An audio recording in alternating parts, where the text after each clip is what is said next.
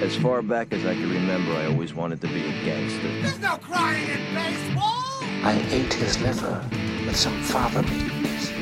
Nice cliente. That was totally wicked! If I can change, and you can change, everybody can change! And welcome to another episode of Your Next Favorite Movie. I am your host, Josh G. And today we are continuing on with Film Effect Timber. I'm not sure when this is coming out yet, but I'm going to have them all on. But please welcome another member of the Film Effect podcast, Andrew, to the show. Greetings and salutations. And I like how you ended it with Vember or Timber. Exactly, because I'm not sure when I'm getting this out yet.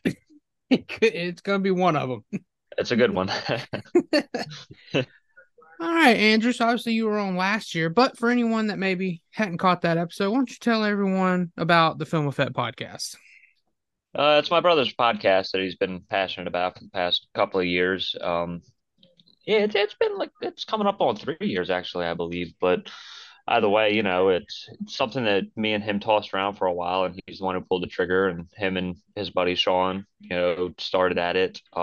Sean sadly is no longer with us, but still the show rolls on. We've got quite a few others: Jocelyn, Justin, Corey, myself, Ed. So, but it's a good hobby for him to have. It's a good, entertainment product to put out for others. So, having a good time. Been a great couple of year run for sure. And thank you for listening if you do. Yeah. And if you haven't listened after this episode, make sure to go over there and check it out. Have you done a deep dive on this particular movie? I feel like we did actually. I thought so. Yes. I thought so. Yes. Between Below and this, I mean, I go back and forth over which one is my absolute all-time favorite. So, well, now we've covered them both, so that works. That works great. Or at least we will have after this episode. Yeah. Yeah. And you've never seen it, so I had never seen it. Have you seen it now? I have seen it now. Yes, okay, I watched cool. I watched it for the show. Yes. Good. Yeah, I wouldn't want to go into these completely blind. That would be a little difficult for me to try to. I just didn't know if I was trying to sell the product or you are. That is the point, is to sell yes, it for other listeners. But I want to make sure I've at least seen it. Sure, understandable. And trust me, I've had episodes where I had the guests try to sell it to me after I've watched it. Oh, that's great. yeah, because I was still like, is this really that great? I don't know. And I think a lot of this all depends on when you see stuff too. So, yeah, no doubt. I mean, you got to have some sort of ideas to bounce off of. So let's get into it. Going back to, I think it was 1998. This is SLC Punk. Meet Steve-O and Bob. They're the only two punks living in Salt Lake City. What the hell are you? We're from England. That's why we seem so weird to you, man. With only one way to escape. Critics say it's John Hughes meets Sid and Nancy. Truly original, fresh and hip, and in your face. I am the future of this great nation. Matthew Lillard, Michael Gorgon, Salt Lake City Punk. I didn't sell out, son. I bought in. Rated R. All right, Andrew. So when did you first see this? I first saw this. I don't remember the exact year, which is terrible because I'm on point with years and release dates, but I think it was like 2000, 2001. My brother, Ed, who is the helm of the podcast, went to Record and Tape Trader. Record and Tape Trader is, for those of you that are not familiar, where you could go and you could buy CDs, you could buy DVDs, videotapes, so on and so forth. If you were big into wrestling, like we were back in the day, it was the easiest way to get to tapes and videos and whatnot that you wouldn't see on television because a lot of wrestling was underground at the time. With that being said, he picked it up because we were big into punk rock. Well, he was. God, 2000, I'm 11 years old, so he's 16. He's big into punk rock. I'm just listening to whatever the hell he listens to. And, he was big into the scene at the time, as I was when I started to grow older and formative. So it was like one of those movies you sit back and watch, and it's like, yeah, this is going to happen to us when we get older, as far as realizing what life is about and whatnot, and realizing that you're part of a scene. It's not gospel. So, but Yeah, I would say it was about 2000, 2001 record and tape trader. He picked it up, brought it back to our grandmother's house, and we watched it. And that would be the first time that I watched it. And it was with Corey as well. I'm sure he was there during that because we've been friends with Corey for that long as well. So, Okay, so for anyone that is not familiar, why don't you tell everyone a little bit about what it's about? so SLC Punk is about two guys in particular, one named Steve-O and one name, ironically enough, Heroin Bob, a guy who has never done heroin nor drugs in his entire life. It's basically about their ideology and being in conservative Salt Lake City, Utah in 1984, during the time of Ronald Reagan. Great president, by the way, but that's beside the point. So they're basically trying to figure out life in general. Steve-O was invited to go to Harvard Law School, but didn't because he chose to be an anarchist and continue forth with his ideology of punk rock and have fun and be a kid, I guess. I mean, I don't, they never really say the age in the film, but it's to be assumed it's like 20, fresh out of high school, turned down college, and is now just living their best bummish life. It's, it's basically about them learning about how I guess again, being part of the punk rock culture, I get it. To some, it probably won't, but anarchy is obviously not the way of life. And them realizing that they're just more or less posers in the long run. But it was great for me being a young kid at the time, trying to learn life myself. So that's why I feel like I enjoy it as much as I do. It really reflects upon the person that I was at the time whilst learning the lessons, it also reflects upon the person that I am today. Yeah, I was gonna get into why is it this connects with you so well? Because I know you said between this and Blow, these are your top two. Because and you said your lifestyle at the time. I'm sure your brother being into it was a big influence on you as well, more than likely, just because he's your older brother. Yeah, for sure. I mean, he would go to concerts, and then it got to the point where I was like, "Well, I want to go too." And then, we've probably been to like over 100 fucking concerts in our lifetime, or whatever have you. Oh, But I yeah, think he put out something recently. He's been to. Oh my goodness, it was in the thousands. yeah, I was gonna say he's been to an unheard of amount of concerts. So to put it into context, my favorite band is the Bouncing Souls. I've probably seen them 16, 17 times, somewhere around that number. Ed's seen them somewhere in the 30s almost. So Oh wow. Okay. Wow. I'll never forget back in 2001, he came back from a Bouncing Souls and Flogging Molly show at the Nation, and he literally didn't have one shoe on. He had a shoe on his left or right foot, but the other one was gone that he lost at a crowd surfing event. So Oh wow. Well, fun times. I'm glad.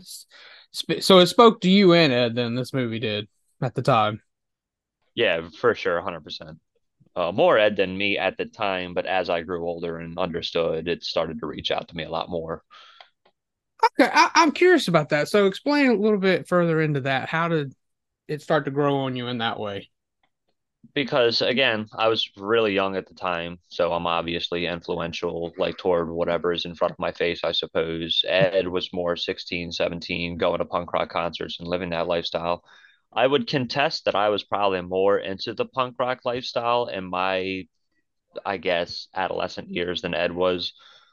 Ed went to a lot of shows and whatnot, but I was like hanging out with punks and anarchists and being a fucking hooligan and whatnot. Not something that I recommend, by the way. But ultimately, at the end of the day, I feel like this film reached out to me pretty well because it was one of that I sat down one day, watched it, and realized like, holy shit, they are right.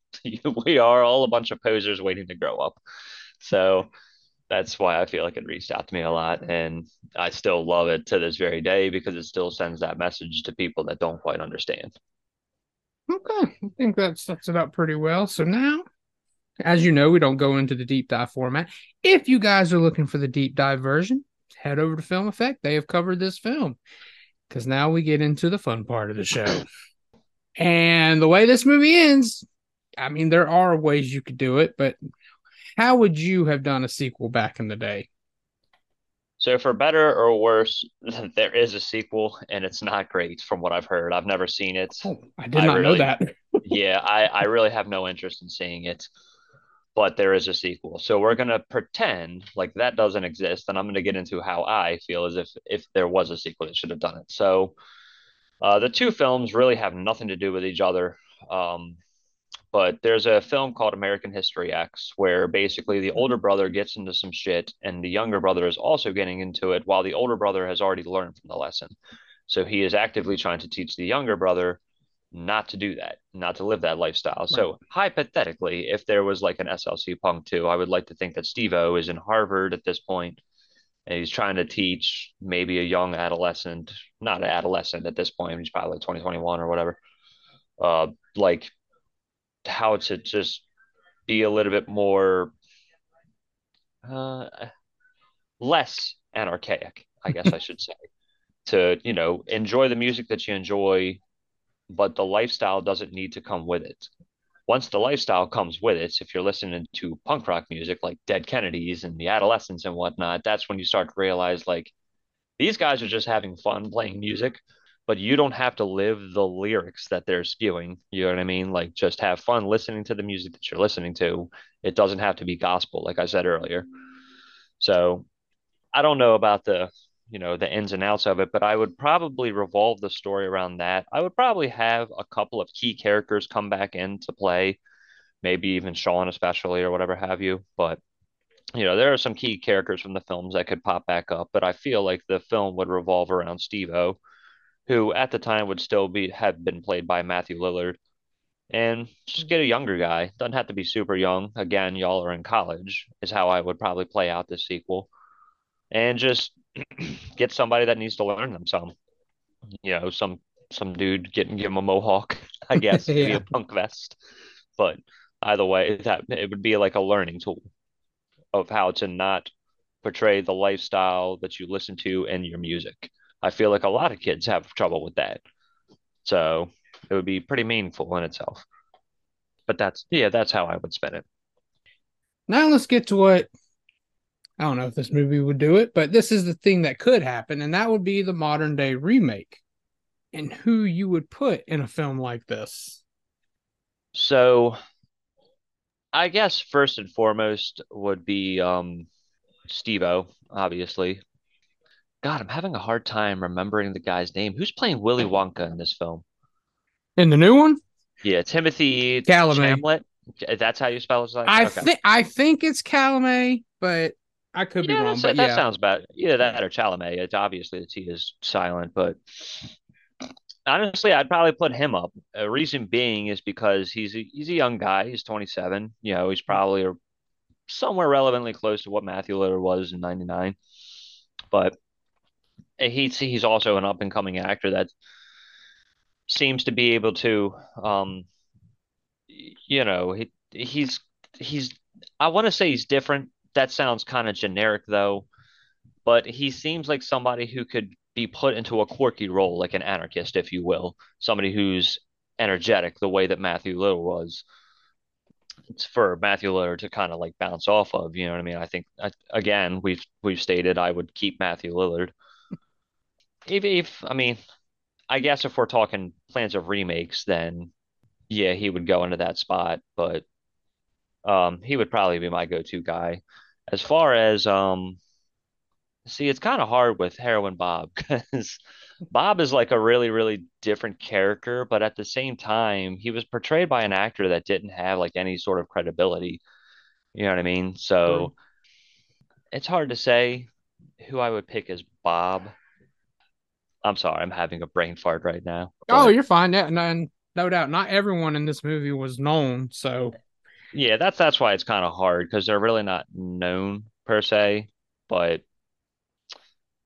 I think the surprise I found in this was Jason Segel because I didn't have any idea he was in it, and I was like, yes, oh yes, wow. it's so funny you say that because as much of a fan of this film as I am, I never noticed it was Jason Segel until like a few years ago, and I was like, "Holy shit, that's Jason Segel! He throws some dude's head into a wall because he was wearing a beanie." Like, what? That was a great character just because he seemed so mild mannered to be with this group. I was like, man, he doesn't seem like he fits. And then he goes off in that scene you're talking Well, about. yeah. Well, that's also kind of like the ideology. He's into the punk rock scene because of the music, but he's not into the punk rock scene because of the anarchic lifestyle or whatever have Right. you. So I always kind of connected with him because Okay. he's I was always like laid back. I don't really talk or anything like that. But at the snap of a finger, I could just go off. you know, not anymore. I'm definitely a lot more calmed down now. But back in the day, I was somebody that didn't talk until I did talk, and when I did talk, it was obnoxious in a way. But yeah, it's hard to say who I would like say in a remake. I could say a sequel for sure, but it's hard to say in a remake because again, they're all a bunch of actors that were really not known at all, except for Matthew Lillard, who at the time, was in Scream, which was a Yeah. I Yeah. I would say world renowned film at the time. So, it's not like he's a nobody, but the rest of the people were just people that were trying to get up there and get their acting credits in. So Well, his dad, Shooter yeah, McGavin that from that Happy that's Gilmore. yes, yes, yes. He said I didn't sell out, I bought in, which is one of my favorite scenes in the film too. But yeah, if I remade it, I would probably put Timothy up there, like I said, as Steve-O, and then I would probably just get a bunch of no-name actors to get their names up there. And I know that may be a cop-out, but at the same time, that's the essence of this film. You know what I mean? So It is. It is. It would be a weird one to have a bunch of people like it wouldn't fit the scene because you wouldn't be able to buy in as the and way it you do. and it wouldn't fit the energy either. I Right. feel like All right. So here's what I want you to do. Give that one last final pitch on someone should check SLC Punk out if they haven't, or give it a revisit if it's been a while and maybe they don't think they can connect with it. all right. So to anybody that's big into music the way that I am, um, to anybody that's big into punk music, especially the way that I am, punks and anarchists, I guess, have this really weird way of perception on life, as to their everyday lives, how they handle themselves, their ideology and whatnot. If you want to see a movie that kind of tells you that you're wrong, SLC Punk is certainly that. The reason that I like SLC Punk so much is because I was big into that genre of music. I was big into that lifestyle. And I watched it way back in 2000, loved it. Watched it again in 2005, started to realize, little by little, how much this film meant to me, but also how much this film, like, I'm I'm not personally emulating this film, but I feel like this film was reflections of the way that I lived back then. Not that I was homeless living with heroin Bob or anything like that, but I was going to punk rock shows and I was hanging out with some pretty sketchy people. This film kind of explains what punk rock culture is. There's another film that came out, I want to say in like 2004. It's called The Anarchist Cookbook. That does a really good way of explaining punk rock culture as well. I just feel like this film connects with people a lot more. It's especially with Matthew Lillard being at the helm of it. I mean, Matthew Lillard's a great actor. He's a very energetic actor, and he's just so fun to watch from point A to point B to this film. And let me tell you, point A and point B are two completely different emotional scales. Yep. Um, so yeah, the film is just magnificent. Even if you're not into punk rock, it's one of those coming of age stories of realization of what life is and what life can be.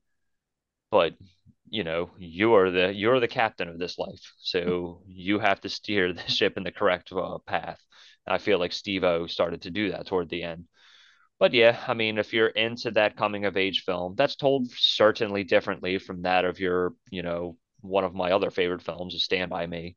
It's obviously a completely different film from that, but they both kind of touch upon the same subject matter of growing up, growing old, and understanding and, becoming that person that you're gonna be later on in life.